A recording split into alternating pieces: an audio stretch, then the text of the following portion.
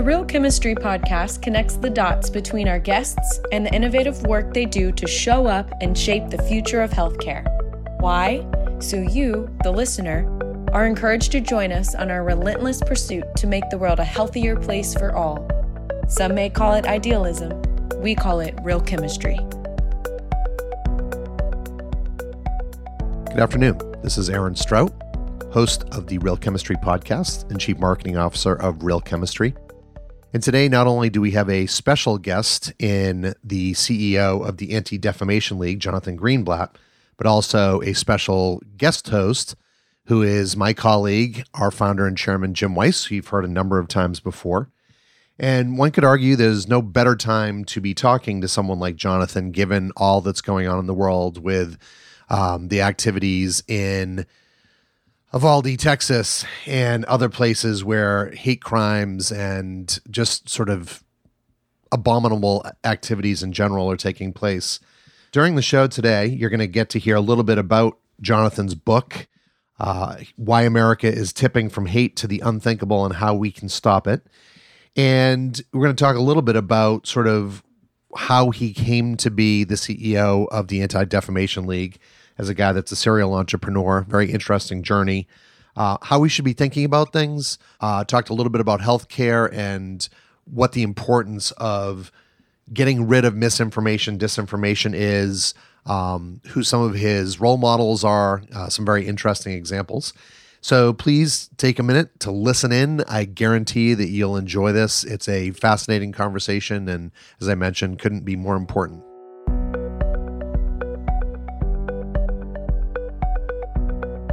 Thanks, Jonathan, for being part of our podcast. We really appreciate your time. Listen, as CEO of the ADL, the Anti-Defamation League, maybe for our listeners who are not as familiar with the organization and its mission, why don't we take a second and hear from you about what the ADL is all about today. I think probably people may have some preconceived notions. Tell us a little bit about you and the organization today and the mission. Well, so the ADL is the oldest anti-hate organization in the country. It was founded in 1913, right around the time that a Jewish man, Leo Frank, was lynched in the American South. He was falsely accused of a crime, wrongly convicted, and ultimately hung from a tree, torn from his jail cell by a mob. And while the body still was swinging from the rope, the whole town gathered around and barbecued, held a picnic underneath the corpse. They took pictures of it and converted them into souvenirs and gave postcards and gave them out as souvenirs. So in that moment, that wretched moment in American history, the ADL was founded. And what was interesting about the ADL from its inception, again, almost 110 years ago, is the mission statement that its founders wrote. They declared that the organization would, quote, stop the defamation of the Jewish people and secure justice and fair treatment to all.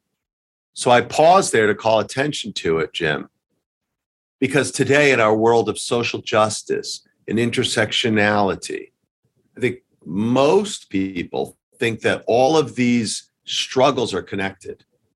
But in the year 1913, it was an audacious and bold proposition for the American Jewish community, which itself was so weak, was so vulnerable, didn't have resources, didn't have influence, didn't have standing, was legally discriminated against, culturally marginalized, and so on. For them to say that we will fight for ourselves and fight for others, and that Jewish people can only be free when everyone is free, that was an outrageous claim. And yet that duality of fighting anti-Semitism and all forms of hate has been the driving force behind ADL for well over 100 years. So ADL made America a better, safer, more tolerant, society for its Jewish community. And ADL has fought for civil rights for African Americans, fought against anti-immigrant xenophobia, fought against homophobia and transphobia, fought against anti-Muslim bias. ADL has been at the forefront of making America a better and safer place for all of its people. And today we basically do that through three things. So number one, we investigate. We track hate crimes and anti-Semitic incidents. Our analysts have been tracking anti-Semitic acts for more than 40 years. We've been looking at this kind of information for longer than the FBI. And so we have people who 24/7 on the public web, on the private web, on the dark web, in person, as well as online, are tracking extremists and sharing the information with law enforcement. Last year, we gave over 1,300 tips with law enforcement to try to avert hate crimes before they happened. And we educate them. We educated over 19,000 law enforcement officers in 2021. We educate the FBI every year in Quantico, the whole NYPD. We do a lot of that work. So number one, we investigate. Number two, we advocate. We try to change laws in the courts or in Congress. We also litigate or press our case in the court of public opinion, all about defending the Jewish people and other minorities, whether we're challenging the social media companies, whether we're pushing federal or state or local legislators. We try to make America a safer place for all people. So we investigate, we advocate, and finally we educate. ADL believes that the best antidote to intolerance is education. Literally, that is how we inoculate our population, by helping young people understand that there's a different way of seeing the world than one framed by hate. We need to share hope. So ADL is one of the largest providers in America of anti-bias, anti-hate content in schools.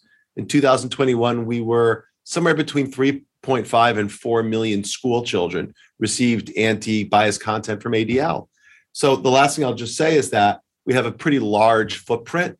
We have 25 regional offices across the country. We're really a retail organization that's on the ground in communities, working with the victims of hate crimes, working with elected officials and policymakers, working with teachers and administrators, parents and their families, ultimately make America a more tolerant place for all of its people. So we shouldn't think about it as just for Jewish people. It's pretty broad in its remit, right? You're helping law enforcement, schools and education around AAPI issues, which are heightened today. You know, we've seen what happened in New York, yeah.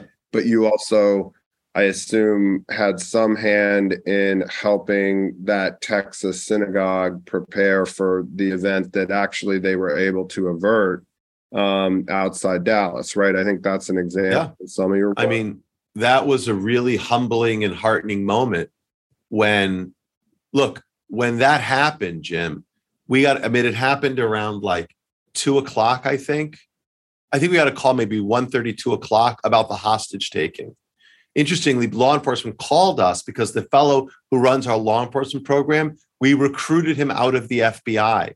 He used to run domestic extremism investigations at FBI headquarters in DC. He's one of the leading experts in the country. He spent 22 years with them. Now he works for ADL. So he got a call from his colleagues who said, "We're tracking something. We need your help." Funny enough, Jim, our analysts were already seeing it because the hostage taking was being, whether it was on Signal and then it moved to YouTube, people were sharing on social media who were watching the live stream and saw it happen. And because we're tracking extremist channels, it immediately went there. So literally, I got a call around 2 that this was happening. By 3:00, my whole executive team was on, and the woman who runs our Dallas office was there on the ground at the command center right outside the synagogue because she knew the synagogue. Because as you said, Jim, we had trained the rabbi and his congregants on what to do in the event of this kind of situation. So literally, thankfully, and so our analysts evaluated the recordings. They heard what he was saying. They helped the FBI figure out who he was.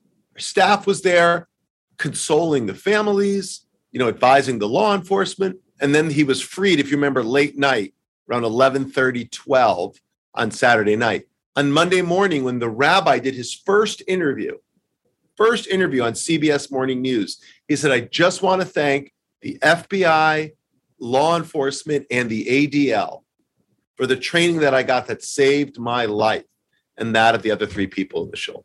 Yes, I noted that, and that's why I wanted to raise it, that ADL is not a passive organization. It's very active in what's happening in the world. And, I know since we set up our time to talk and schedule this, we've seen Buffalo happen and Uvalde, which again, I don't know if that's viewed as a hate crime in the same way that, say, the one in Buffalo is. But obviously, all these types of incidents, the increasing incidents has led to this book that you wrote. It could happen here, why America is tipping from hate to the unthinkable and how we can stop it. And I thought it would be important for us to talk about what are active ways people can take.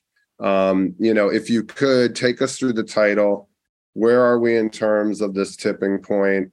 Are we there yet? It's kind of like our current market condition. Are we at the absolute bottom, as recession here and all the rest? Where are we in this situation? Well, look, so I wrote the book, started thinking about the book, Jim, long before Buffalo or Cali. I think about a few years ago in the wake of the Pittsburgh shooting. Like already that was in November 2018 or late October 2018. And I was just trying to think, I need to kind of work through what I'm seeing here. I need to start putting pen to paper just to think this through.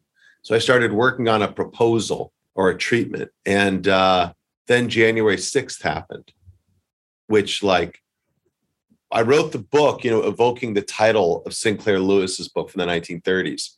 It Can't Happen Here is what he wrote. And that was kind of a satire based on what was happening in Germany at the time. But I wrote this book because unfortunately, I think it could happen here. And I think when people say, well, what's the it? I mean, the it is a violent insurrection with people marauding through the Capitol. By the way, Jim, I would say that was the most predictable terror attack in American history because they told us they were going to do it, like literally the day before. ADL analysts wrote a long blog post that we pushed out on Monday, 2 days before the actual attack, saying, here's who's coming, here's what they're saying. I mean, it was all out there for us to know. And the reality is, though, I think sometimes we take for granted our democracy. We fail to appreciate its fragility. And look, I come to this work as the grandson of a Holocaust survivor from Germany. And my Jewish great-grandfather fought in the First World War for Germany. My Jewish grandfather never would have guessed when he was a young man, never would have imagined that one day the only country he ever knew and loved would destroy everything, render him an enemy of the state, kill his entire family and network of friends, and force him to come here as a young person. Never would have guessed. My father-in-law, my wife, her family, they are political refugees from Iran. My wife came here when she was like 17, maybe. And look, when she was a young girl, when my father-in-law was a young man, he never would have guessed that one day the only country he ever knew would turn on him, regard him as an enemy of the state, destroy everything he ever loved, and force him and his family to flee and come here to America. So as I sit here today with you, most of us, I think, could never imagine one day that this country would turn on us, destroy everything that we ever loved, and force us to flee. But we are kidding ourselves if we think that what we have here is the natural state of affairs, that it's willed by the Earth's gravitational cycle or something. The reality is democracy is far more fragile than we appreciate. And that's really why I wrote the book, because I think this isn't a spectator sport. You got to be in it to win it. You got to be on the field, ready to play if we want to preserve the rights and privileges that we have here today. So let's get specific. I mean, do we pack our bags and flee? Or to your point, how do we get on the field? What do people do? I don't want to say we, it's I. There's no worm in my pocket.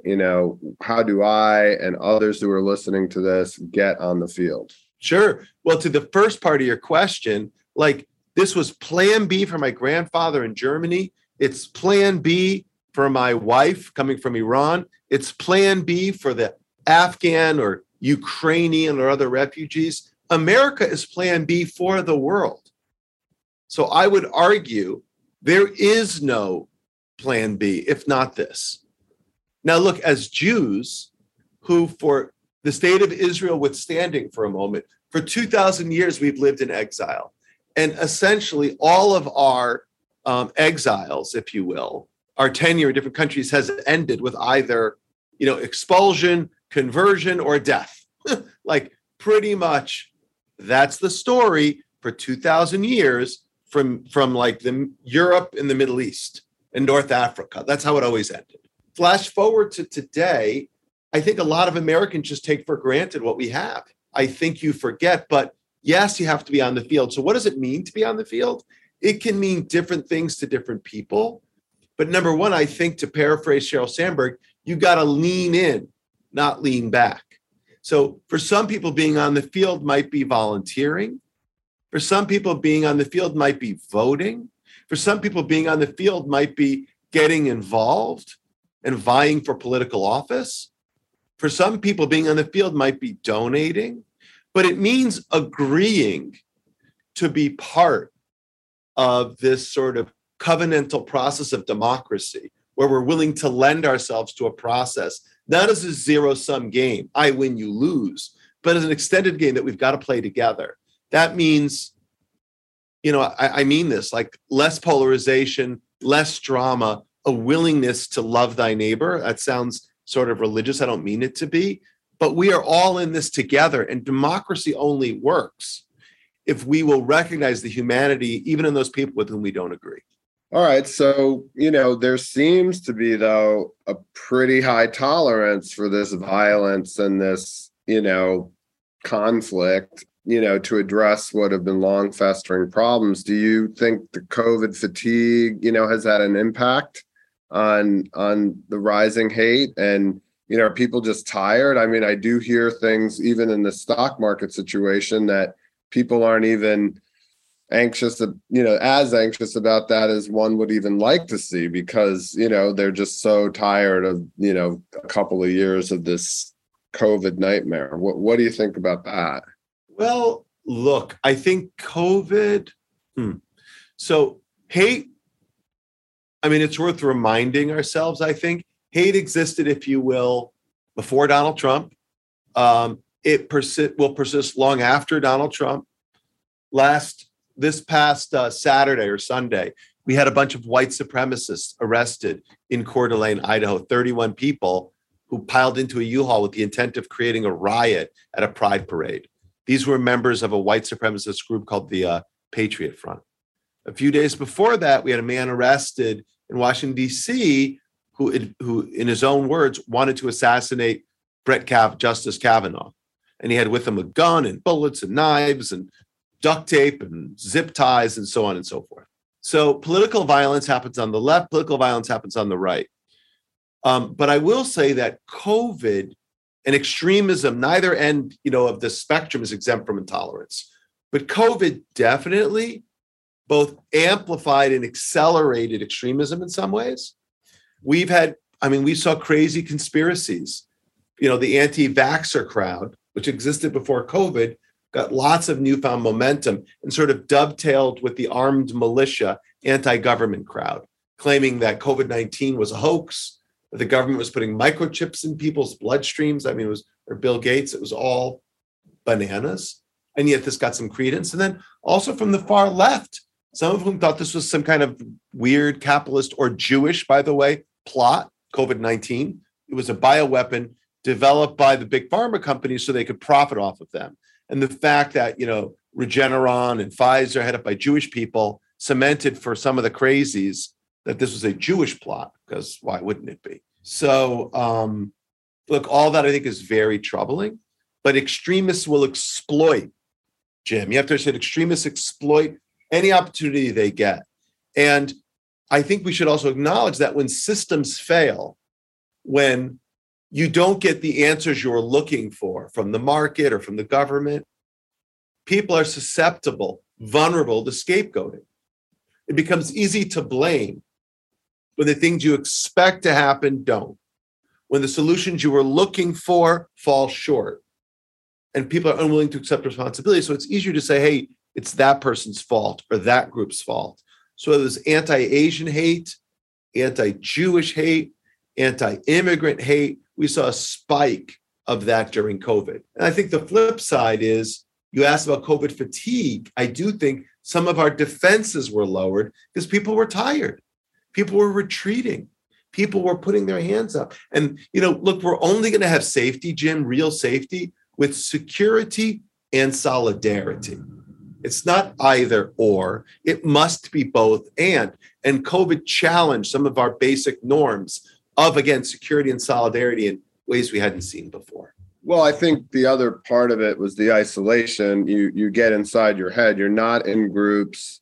You're not sharing a beer or a meal or finding the commonalities that we can find. Do you think there's a potential, emerging from this where people are getting back into normal flow of life, work, economy, where that opens the door again to at least meeting?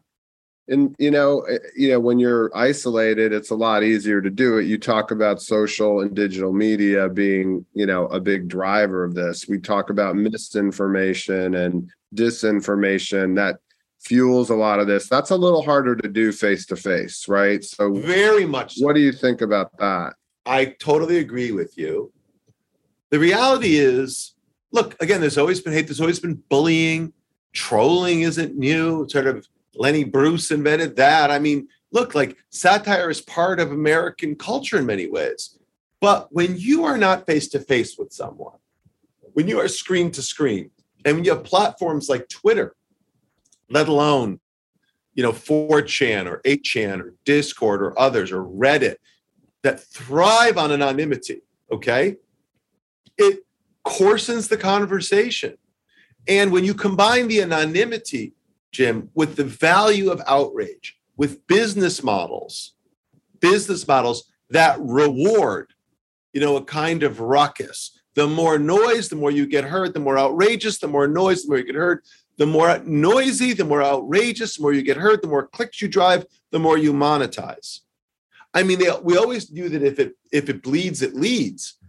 But now if it bleeds, it leads. It reaches billions and billions of people on Facebook instantaneously. So I think our cell phones, if you will, are a bit dehumanizing. They distance ourselves from real human interaction. If you will, the real chemistry that happens when two people are face to face, mano a mano. And the digital distance is dehumanizing, and I think lends itself to the kind of language and the kind of like mores you would never see in the real world. And that is a big part of the problem. So what do you want our audience to do? The communicators, the marketers, the platforms that we leverage to communicate health information more accurately. What would you say to this audience? What can they do? What's the message of it could happen here? And what role can we all play in positive change? Well, I think a few things. I think number one, I think our theory of change at ADL, we kind of have a heuristic that we use to talk about what happens, but we basically think it's crucial to interrupt intolerance when it happens. Like when hate is allowed to persist, it kind of can take hold and harden and becomes a kind of conventional wisdom. And all of us have the capacity to push back. So the kind of heuristic we use to talk about how does one push back, whether it's an industry or an individual, right? Whether it's a firm or a family, how do you do it? Number one, speak out. Like they say, when you see something, say something, Jim. So when you hear hate, whether it's at the proverbial water cooler or in the Zoom room or on the playing field or at the dinner table, you got to interrupt it when it happens. And especially, Jim, if you're like a liberal and you see progressive saying something, like call it out. If you're a conservative and you see other conservatives saying something, speak up. I think it is critical that we recognize that even our own tribe can make mistakes, and resisting the kind of resisting the reductionism of the kind of tribal mentality is really important. So again, whether it's offline or online, speak out. Number two, share facts. We say this a lot. Like, dial down the drama. Like, we don't need crazy, hysterical people. We need less of that, more of doing unto others. And we think, look, I don't believe in cancel culture, Jim. I believe in counsel culture. So even when someone makes a mistake, even when someone errs, before you excommunicate them, like, embrace them and help them understand why what they did was wrong, and give them the opportunity, because we're all human. Like, we may be made in the image of God, but none of us are God-like. The reality is we all have to seek to do better, whether it's a more perfect union or a better human being. So we think it's important to, number one, speak out. Number two, share facts. And then number three, Jim, show strength. Like, don't lean back, lean in. Be an ally, if you will, especially when it's not your issue at hand. If you are like, look, I'm a white person, but I don't think racism is just a problem of Black people. It's my problem too. And I'm a straight person, but homophobia isn't just the problem of LGBTQ people. It's my problem too. And I'm a Jewish person, but anti-Semitism isn't just my problem. It's the problem of non-Jews too. So showing strength is about being there for others, which again, I think gets back to the golden rule in many ways. So what can your audience do? Speak out, share facts, show strength. Yeah, all that's important. And I think what you're saying is it's not political. This is not a political point one way or the other. And, hate is a strong emotion. And I've seen, many situations where the most hating folks, educated or, dealt with the right way, can go quickly, not so quickly, but can convert. Yeah. It's a strong emotion that, once they understand the impact of it, I think where we have the problem is this middle ground group that, turn away, or, the indifference. The indifference is really what's, probably the most dangerous. To your point about January 6th, it's like, you would think most people would look at that and go, this just isn't good for us, Mm-hmm. But most people are like, it doesn't impact me day to day. It's not really that important. Those were the conditions, right, that created what you saw in the 30s and 40s in Europe. Yeah, I mean, the challenge in front of us, Jim, is really quite great. I mean, I believe in American exceptionalism. This is the most vibrant, the most resilient, the most extraordinary democracy in the history of the world. I don't know if we've ever had an example of a country that was founded on certainly not in our present time, that was founded on an idea that it's admittedly flawed, but seeks to be better. Like, that is extraordinary. Not that there aren't other amazing countries out there, but America's ability to reinvent itself is renowned. That being said, we are coming to what could be a very perilous moment.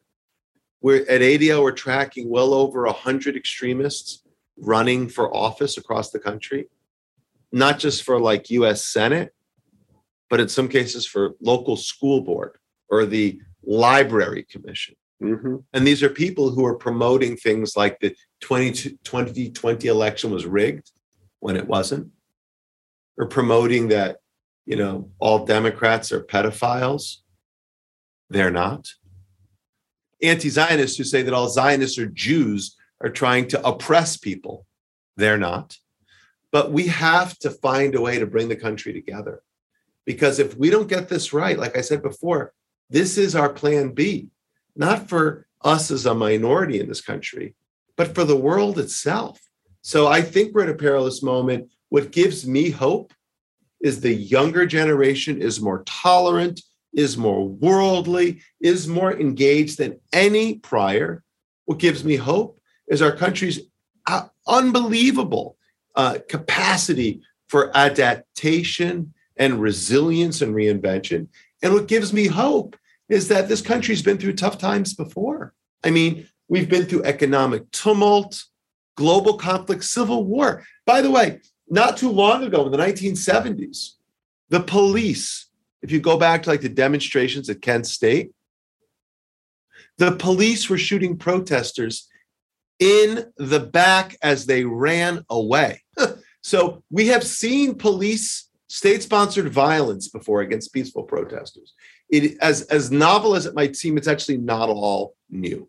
So we have endured, we have overcome. I think we can do it again, but we need to redouble our efforts right now to preserve our institutions, to sustain our values, and to fight again for this democracy like never before. And we can do that, in our capacity, for the audience, we tend to focus on our, communicators and marketers. We can play a role in the misinformation and disinformation that is, I think, clogging the channel a bit, and also helping convene people, getting them together so that they're more human interaction, to your point, to bring us back to what makes us common, not what separates us. I think those things, and it sounds like you have those 3 points you made about what we can go out and do. Let me just pivot a little bit here. You're a serial entrepreneur. How'd you end up here at the ADL? I mean, your background is business and entrepreneurialism. And do you think there's another entrepreneurial challenge in your creative journey, or do you just stay here? What's the game plan? Why the ADL and why now? Well, look, I was serving in the West Wing when I got a call about this job. I was working for the president, running the innovation office. I had been recruited into the White House. I was living in California. I was an operating partner, a private equity firm, looking for a business to buy or scale. I mean, I wasn't intending, I just didn't think my path was public service. And I got a call and I met the president, and he was very compelling. And I felt blessed to have the chance to serve our country and think about how could we, I did economic and domestic policy, nothing like I'm doing now.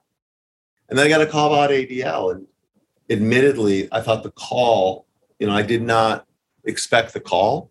I mean, when I came to this job, ADL is a civil rights organization. I'm not even a lawyer, Jim, right? I'm an MBA by training. I know how to build brands and run businesses, not how to manage programs and drive a nonprofit. I never worked in the nonprofit industry before. I'm Jewish, but so what? I'd never worked in the Jewish community before. So for me, this was an interesting call, but I took the call and I took the meeting because I know about ADL and its history. And as I mentioned before, as the husband of a political refugee, as the grandson of a refugee, both of whom had to flee their countries because of religious and ethnic persecution, like fighting religious and ethnic persecution here today really matters to me. So I took the meeting thinking that maybe I can share some ideas. I didn't think the job was for me. One thing led to another, and here I am today. But I'll say, it feels like such a privilege. I mean, the ADL has been part of the fabric of civil society for well over 100 years. Everything from marching in Selma to pushing back against Joe McCarthy to being there for women's rights. I mean, the work that ADL has done over the decades has been extraordinary. So I feel blessed to have the chance to be a part of it. I really do. What comes next? I don't know. I'm worried. I'm kind of worried about less about tomorrow and more about today. I've got such big challenges to take on here at ADL with the rise of anti-Semitism, the surge in hate, the threats to our democracy. All I can do is focus on that right now, and I'll worry about what comes next later. So what do you need from us? Is it, volunteerism, money, and also, tell us that, and also tell us, who do you think's out there representing and doing things well and right? Give us some, sort of role models and examples that we should follow. Vis-a-vis what? Role models in terms of... if you look at the business community, who's standing up and doing the right thing, who, I know I've heard you're a fan of Pfizer CEO Albert Bourla and his leadership role and how he's been showing up. What do you think business leaders like Dr. Bourla can do to help turn the tide here? And what do you need us to do, with respect directly to the ADL, or are there other organizations that, you partner with that we should be supporting? Well, my mantra is innovation and partnerships. Partnerships are critical because we can't do it alone. And again, unless you take a company like maybe Amazon or something, few are so vertically integrated. If they can do everything themselves, everybody needs partners. And in the nonprofit world, that's not always in vogue, but I think it's really important. So first, who are the leaders that I admire? I deeply admire Dr. Bourla. At the end of the day, there's no silver bullet that's going to stop hate. We need all hands on deck. We need whole of society strategies. And what he did, working with the government and with the research community through Operation Warp Speed to get, drugs to market, it's still extraordinary. I'm reading his book right now, Moonshot. I think his leadership and putting the public good first without formal contracts, without long written agreements, agreeing to work with the manufacturers is just unbelievable. I really admire his courage quite a bit. So there's one person I really think very highly of. Second person I think, incredibly highly of, and I've had some really amazing interactions with Steve Huffman, the CEO of Reddit. Reddit's one of those social media platforms and lots of problems, but Steve, since coming on as CEO, has doubled down on pushing back against hate. He has, angered some of the Reddit community for the strong stance he's taken, but he's shut down these toxic subreddits. He's tried to make the platform better moderated, if you will, healthier. And that takes a lot of courage. I really appreciate him. He's just done a remarkable job. A third entrepreneur that I think a lot of corporate leader that I really admire, just a great deal, is Hamdi Ulukaya, the CEO of Chobani. He is a self-made person, an immigrant from Turkey who built his business, hired immigrants and locals, and through the dint of his creativity and his distribution and his drive, he turned Chobani. He created the category of Greek yogurt. He made Chobani the most popular product, on the shelf in grocery in yogurt. It's unbelievable. All the while sticking to his organic roots, sticking to his human values. He's a remarkable leader too. So those are three leaders I really respect. How can your community help? Well, number one, again, I think you got to lean in. There's lots of great organizations doing important work these days. I am, as it might not be a surprise, a little partial to ADL. And we always need donations. We're always looking for volunteers. And with 25 offices across the country, there's tons of opportunities for people to engage. So if you have a creative mind, if you've got labor you want to offer, if you want to get involved in a leadership role and join a board, you just want to write a check and support the work, there's a lot of different ways. You can find out the office near you at our website, adl.org or adl.org. Well, great. I think, this has been a great conversation. I think possibly the title of the book needs to change from "It Could Happen Here" to "It's Happening Here." Yeah. The urgency is now, is what you're telling us. And we got to get up and out and active, in order to preserve the democracy we all, love so much and benefit from. Anything else you want to say before we sign off? No, I think we covered a lot of ground. I appreciate the thorough questions and enjoyed talking with you. Yeah, we could go on, I think, for a really long time, brother.